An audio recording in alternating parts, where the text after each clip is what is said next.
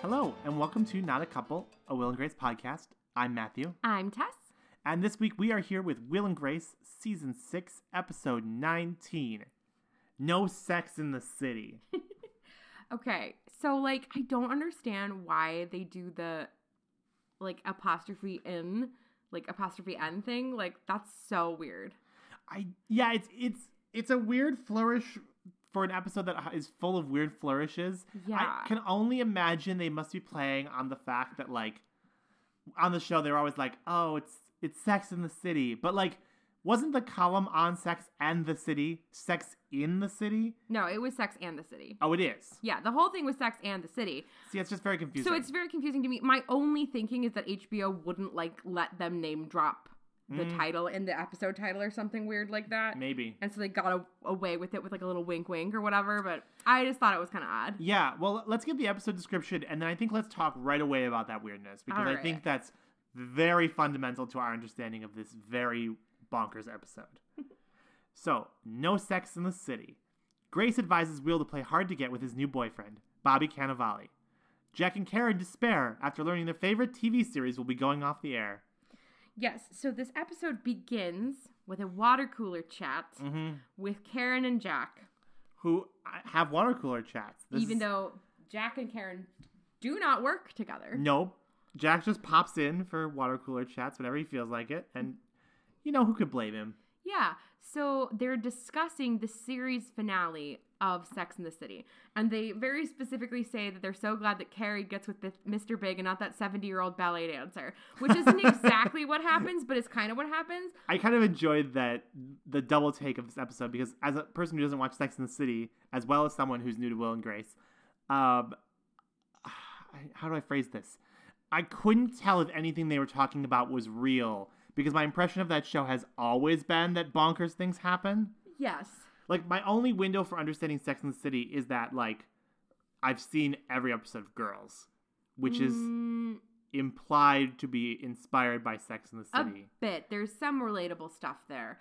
Yeah, so it's really interesting. Also, bold move of them to just straight up spoil the ending of the series because Sex in the City didn't actually end this much before this episode aired, if my understanding is correct. So the other thing is, it's kind of a weird episode because not only is it talking about Sex in the City, it's also talking about Frasier and Friends, which were also ending this season on network TV. Yeah. And I honestly don't even know what network Frasier was on, but I feel like it was NBC. I think it was NBC. So it kind of comes across as a commercial for those other shows' finales. It's their seasons are ending. Go watch them while you still can. Right, but then Warner, I don't know who owns all these things. I feel like I should have taken the time to fill out a map before we started working on this episode.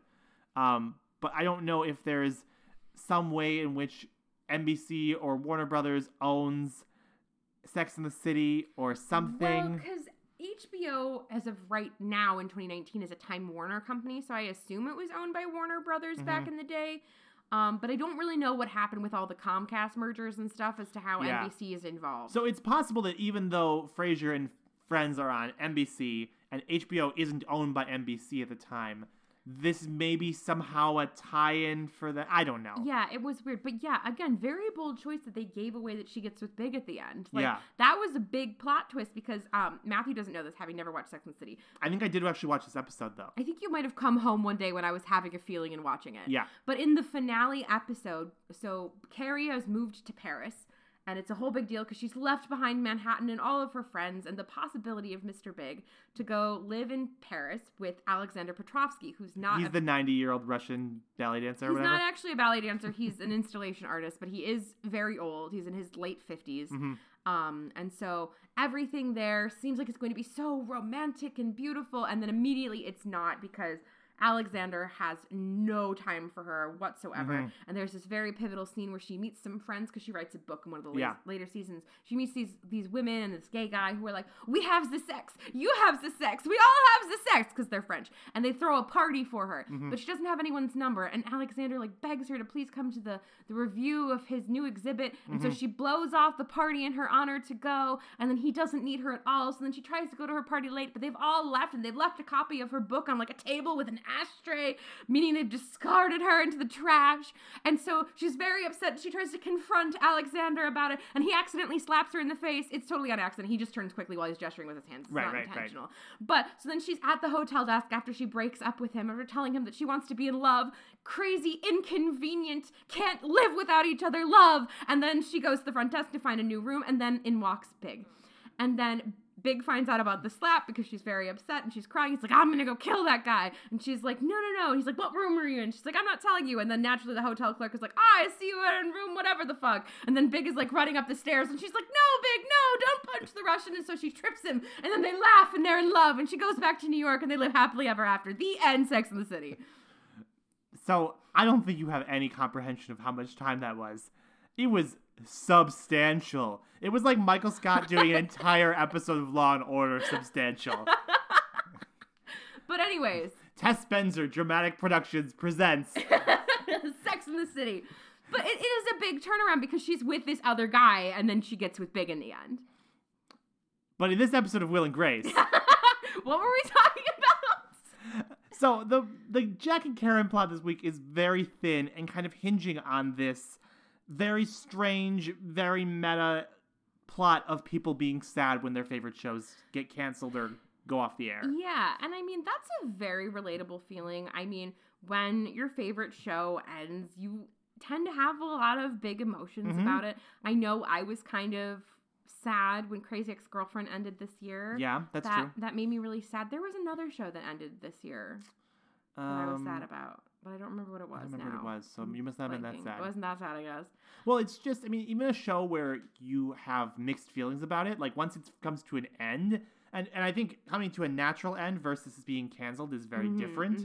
Like, for example, going back to Girls, like, that show is extremely problematic, but also, like, it's a very formative show. It made a huge impact on TV, and so you watch the ending and, like, you can't help but have, like, that emotional reaction. Like, right, and it's, like, a planned ending. Like, yes. The writers planned to end it there. And same can be said of now that we're watching it in 2019, I've seen both the Frasier and the Friends finale. Both of those were pre-planned endings. They weren't an ending because, like, the show was canceled very abruptly. It's very much so the shows were coming to their natural conclusion. I will say that now that I realize that Friends and Sex and the City ended the same season, it seems particularly egregious that both of the female leads went to France but rejected being in France to be with their extremely flawed lover. Like, guys, really?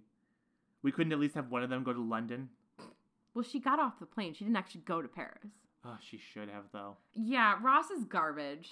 But I think the problem is that this plotline is fascinating, relatable, very meta, and extremely Will and Grace. Right. And that, I think, is part of the problem with it, is that Will and Grace as a show is typically not this self-aware. I mean, it didn't even acknowledge that 9/11 happened. Yeah. But we're talking about Sex and the City, Frasier, and Friends? Like, come on. Yeah, it's very weird to acknowledge that those shows are ending in a post-9/11 world. Shows that were impacted by 9/11, like, significantly. Like, I'm pretty sure one of the executive producers of Frasier was on one of the planes. Like, big deal. Like, right. So, like, the fact that the show didn't acknowledge large national tragedy, but instead of acknowledging the smaller national tragedy of 3 television shows going off the air feels very weird. Well, and then they try to justify the plot by having one of the characters from Frasier show up. Yes. And it's just uncomfortable. Yeah, so I forget what her full name is. I don't know what it is. Her first name's BB. And so she played Lilith on the show.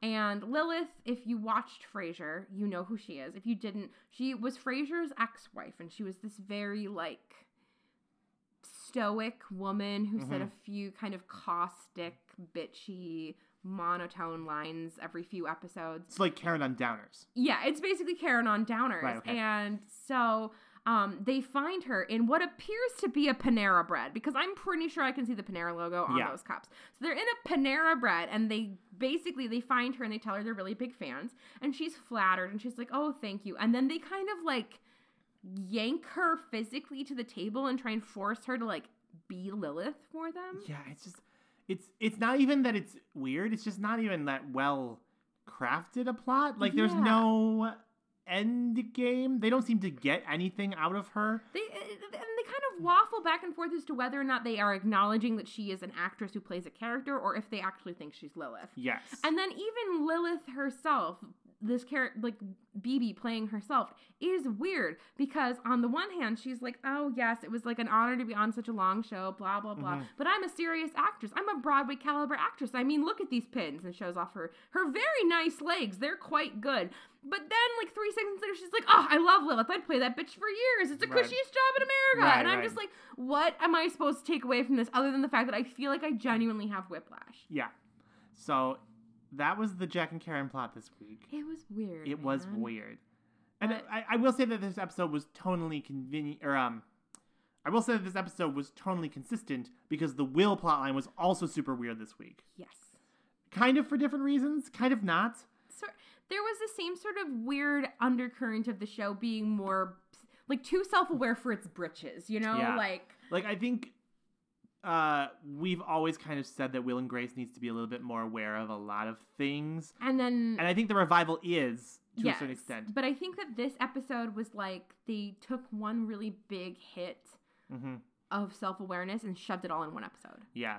Like, I think, thinking back on this episode after we've watched it and letting it digest, it does feel a little tonally more close to the revival, and I do appreciate that because I do enjoy the revival episodes we've seen. But I think it's just because it's coming at this time period where there aren't other episodes tonally to support that. So basically what we have is an episode where Will is starting to see Vince, Bobby Cannavale, and he is trying to figure out how to make this relationship work because in the past, all of his relationships have completely flamed out. You know what? I'm going to back up. He's not quite that self-aware. Here's what happens. He comes in from the date, and Vince drops him at his door, and he goes to his phone to immediately leave him a 5-minute long voicemail. That's right. And so he isn't self-aware, but Grace and Jack make him aware. Yes. That it's sort of like they awaken him. Yes, it's the glass shattering noise from How I Met Your Mother. They break the illusion for him. And I like that as a plot point. I love the idea of this character having a moment where he realizes, oh, I do this thing. Let me change my behavior. But it's done in such a strange fashion. Yeah. Like, we get a voiceover then. It's odd. There are some stylistic choices that really are very strange. So basically what Will decides is that, based on Jack and Grace's suggestion, he's going to be aloof. And like, right, because they're like, you're way too needy. Yeah, but he kind of keeps oscillating between it. Like, it's not a consistent choice. Yeah. And he completely misreads the situation because as soon as... First of all, I will say that Will and Grace is, I think, a little pulling its cards back too much. Because at the beginning of the episode, it doesn't seem like Vince is attracted to Will because of the neediness or in spite of the neediness. But it does become very clear immediately that as soon as Will is starting to play games with him, Vince is immediately out of... Yeah, he's super uninterested. Yeah. Yeah, and so we get this scene where Will has been confronted by Jack and Grace telling him he's too needy. And then he goes to coffee with Vince the next morning, which again is just baffling to me. Like, is it a Saturday? Like, what's going on? Why is he not at work? Whatever. But so he goes and he has coffee, and he's being his kind of normal needy self and immediately asks Vince if he wants to do something the next night. And then Vince is like, oh, you know what? I'd have to check my work schedule, which seems like a legit thing, not like a game playing thing. Like, he is a cop. He may have to work. And so then, you know, he gets up to go get a scone or some shit. And then Will's like, oh shit, maybe I am being too needy. Oh, I better be aloof. And I will say that this episode also was very relatable for me because I've been like exactly that person in every relationship. Like, the internal monologue of like, oh no, I'm telling you that I love you and I've been on one date with you versus like, what if I just never opened up any of my feelings ever again? Lock them deep down. Yeah, it's just, it feels like watching this episode. Yeah. It's what being me dating other people is like. And so that's a very relatable feeling. So then Will kind of overcorrects and then goes, actually, I might have something going on tomorrow night. And then Vince is like, oh, well, I was going to move some things around so we could go out. Right, but then Will isn't like... acknowledge that, like, he's saying, please don't play games with me. Right. Instead, he's like, well, why don't we, like, touch base tomorrow or something? Yeah. Which, again, touch base is, like, one of my things. That, like, oh, yeah. That's your biggest pet peeve. It's one of my biggest pet peeves because it's just like, no, just tell me what's going on. Just don't give me let's touch base. Like, I don't want to pre-plan when I'm going to check in with you. Especially because they may or may not have cell phones. I don't really know what year cell phones got invented anymore. It appears that they have cell phones and that Will has a Palm Pilot. That's right. So then we cut to the next night when Will has sort of like completely overcorrected and has decided that he's going to be Mr. Luffy McGee. Like he's late to the bar. An hour late to the bar. I'm going to be real with you. Egregious. I understand that it's the past and cell phones may or may not exist. If someone was more than 20 minutes late to a date, I would not be there anymore. Nope. I'd be gone. I would already be dancing with, in this case, I would be dancing with Bobby Cannavale because, you know. He looks like Ben Platt, He looks like Ben Platt, my husband, etc. But yeah, so Will shows up an hour late and then he like is really weird and like keeps like referencing people he used to date who are clearly not people he used to date and calling them all David and then like making some joke about how I thought that was a bold choice. Both for the character and the show. I like that. I call every guy whose name I can't remember David, and then the guy's like, I'm not David. Like it's so uncomfortable. And so then like Vince is clearly like turned off by this and he's just like, well, I'm gonna go to the bathroom and then maybe bust those two guys dealing ecstasy because he is still a cop, which is funny. And so then Will goes to the bar and then the weirdest part of the episode. This is like hands down the weirdest part of the episode. Sharon Osbourne is the bartender for no reason and it is in no way acknowledged. No. Like it kind of seems like, so I didn't look at like the actual crediting for this episode, but it kind of seems like Sharon Osbourne is playing herself as a bartender, but no one is acknowledging that it's Sharon Osbourne. It's like, yeah, it's really weird. And so she's like, hey, Will, that guy clearly likes you. What the fuck are you doing? And he's just like, I'm trying to be more aloof. And she's like, well, you're being way too aloof. Now he's dancing with that other guy. What was the joke? Basically, Sharon Osbourne is like, duh, you could have had a V8. Oh my God. She's like, he's over there dancing with that Gwyneth Paltrow looking guy. Yes. Which is like such a burn for Gwyneth Paltrow. And I don't know if it's a Shakespeare in Love reference or if we're too old for that I don't even know. Whatever. We're going Sick with burn. it. Sick burn. And so then Will sees that in fact Vince is dancing with someone else and he feels very ashamed. And so he goes over to try and like make things right. And then, you know, Vince kind of confronts him with some like real truth bombs. Mm-hmm. Like he's like, I'm not a game player. I've done a lot of work on myself. Like he name drops being in therapy again. He also name drops getting shot in the neck, which we might need to follow up on. Is not resolved at all. Like I definitely need an entire episode dedicated to the bullet through the neck situation. Yeah. Like I feel like Vince is such an interesting character for me for a couple of reasons.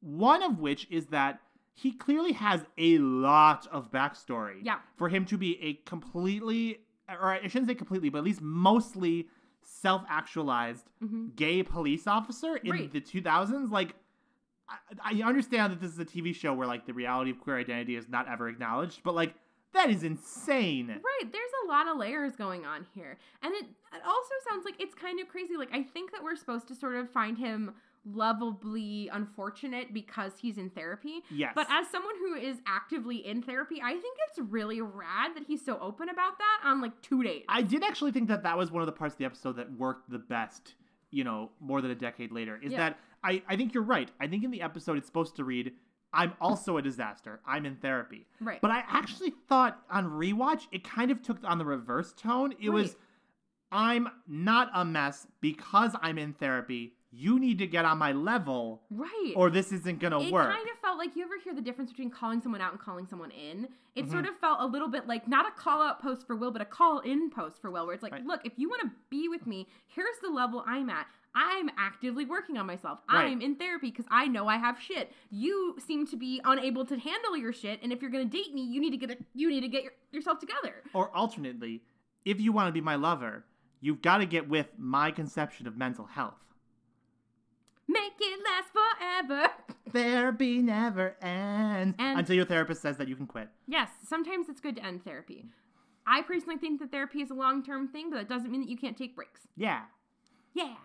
But yeah, so I think that's one of those things that in 2019, us watching it, it comes across as a lot more positive of a character choice versus in 2004, it might have been intended to be kind of like, he's sad and in therapy. Well, I think that's kind of the same thing as the last time we saw Vince. Like, he's kind of portrayed as like this like haphazard, sad sack cop. But like, I kind of think that like the characterization of Vince is like reaping dividends like a decade later. Like, he's genuinely like trying to always be the best version of himself. Right. Which for this show is like crazy rare. Yeah. Like, it's a very interesting contrast Mm-hmm. when we see this man who's like open about being in therapy, open about some of his own identity struggles. Like the bit last episode where he was like, I forget to sign my checks too. My therapist says it's because I'm not showing up for myself, Yes. which is so self-aware. Oh yeah, you're right. That's kind of a call through. That's like a black belt level thing to get to in therapy. Well, and the other thing I'm starting to realize is that I feel like every relationship Will's had in the revival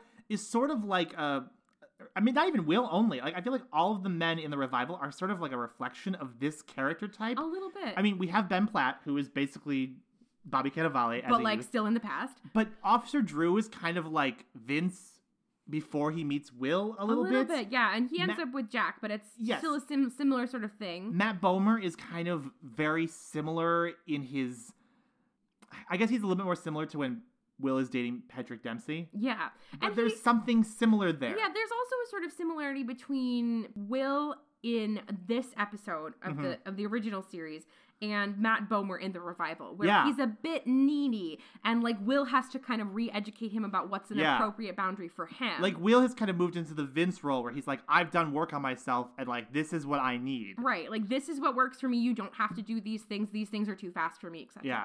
I personally don't know how the Vince relationship is going to develop, but we do know from the revival that unlike Grace and Leo, Will and Vince are at the place where they're not together anymore, but Vince is still inviting Will to his wedding. And they're friends. Which is a whole different thing. That's but a like very different ending of a relationship. Yes. And it seems to me that some of that kind of probably comes from some of the work that Vince did on himself, that the idea is that they could amicably end their relationship and then maintain a different sort of relationship afterwards. Yes.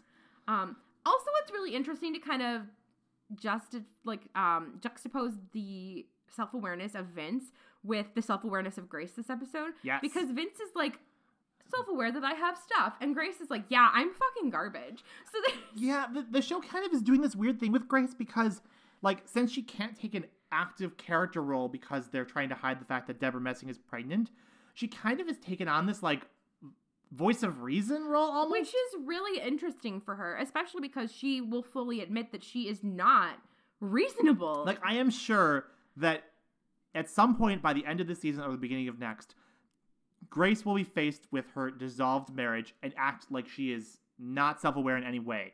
But in this moment right here, she is like 100% like, oh yeah, like, I'm terrible at relationships. I fucked up my marriage. You shouldn't do anything I say. Like, I'm literally talking out of my ass. Right. Like, she's not saying that at first, but like, she's clearly like still talking out of her ass both times. Right. Yeah. So we have her early on tell Will to stop being so needy. And then when Will calls her in a panic because his aloofness has like reaped terrible results. Yeah. She's like, I don't know what I'm talking about. I'm bad at relationships. I was really fucking bad before I met Leo. And I'm really still bad now that I've met Leo. Like, she's very aware that she does not know what she's talking about. And that's extremely unusual for Grace, who is often so not self-aware that she doesn't seem to realize that she lives in Brooklyn. Like, she's living with Will, but she still has that Brooklyn house. She still lives in Brooklyn, It must be a wreck. It's so dusty. I'm sure. Just no one been in there for months. She really should have flipped it. She definitely should have flipped it. But yeah, like, so it's very interesting to sort of see Grace take on this role and then kind of backpedal that role by being like, I don't know what I'm talking about. Yeah. I think the self-awareness of this plotline works substantially better than the Jack and Karen plotline. Yeah. Because it's self-awareness about the characters in the show. It's not self-awareness about the show's placement in the greater right. echelon. It's saying these characters are starting to get a sense of who they really are. Mm-hmm. It's not saying these characters are starting to get a sense that they're in a sitcom and their corporate overlords say, you have to name drop the Frasier and Friends finale. We're not sure if Americans want to watch 2 season finales in the same sweeps period. Yeah, so it's very interesting to watch. This whole episode was an experience. Mm-hmm. Yeah. I don't know if we can handle another episode like it. I think I need some good old-fashioned Will and Grace not knowing what queerness is. I want them to go back to not knowing their elbow from their asshole. Admittedly, they did get pretty close to the ending when Will and Vince share an intimate moment. The most intimate moment where a man puts another man into a headlock as they leave a gay bar. And says something about dryer sheets. Yes. Very erotic. That's actually first base for the gays. Yes, dryer sheets is first base. Yeah. Second base is air freshener, like poop spray. Yeah. Third base is when you're in a cafe and you reach out your hand as if you're just reaching out your hand to stretch, and then your partner reaches out their hand and you touch fingertips together. Just one or two. Brush of the pinky. You don't want to force it. You don't want to upset standards and practices. And then of course, a home run is just rampant gay sex. Just straight up. It goes straight from fingertip touching to like full on anal. Full on hardcore porn. Just like there's nothing in between. Just raw. All right. I think now that we've brought up hardcore gay porn, that is all we have for this week. Thank you so much for listening, everyone. Tess, do you want to tell people where they can find us on the internet? All right. So the main place that you're going to be able to locate us on the interwebs is our Twitter page. We are at Not a Couple Show. But don't fear if Twitter's not your thing. We are also on Facebook and Tumblr, and we have an email address for those of you elderly folks out there. And you can email us at notacouplepodcast@gmail.com. If you're listening to this episode, great job, you already found us, but there are other places that you might want to listen to us too. So we are on Apple, as well as Spotify, as well as Podbean. All right. Thanks so much for listening, everybody. We'll be back next week as we start to go into the home stretch of episodes of Will and Grace Season 6. Yay! All right. I'm Matthew. I'm Tess. And this has been Not a Couple. Bye-bye.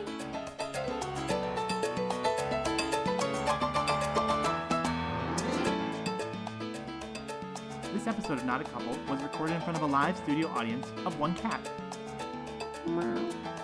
Hi, Eliza. Stay air fresh. This episode of Not a Couple is sponsored by Tess Benzer Dramatic Productions, presenting Sex and the City. Okay, so there's this episode in which Bobby Cannavale plays this guy with the funkiest tasting smoke, and Samantha's like, oh no, I'm not gonna go down on you unless you change your diet. Wow.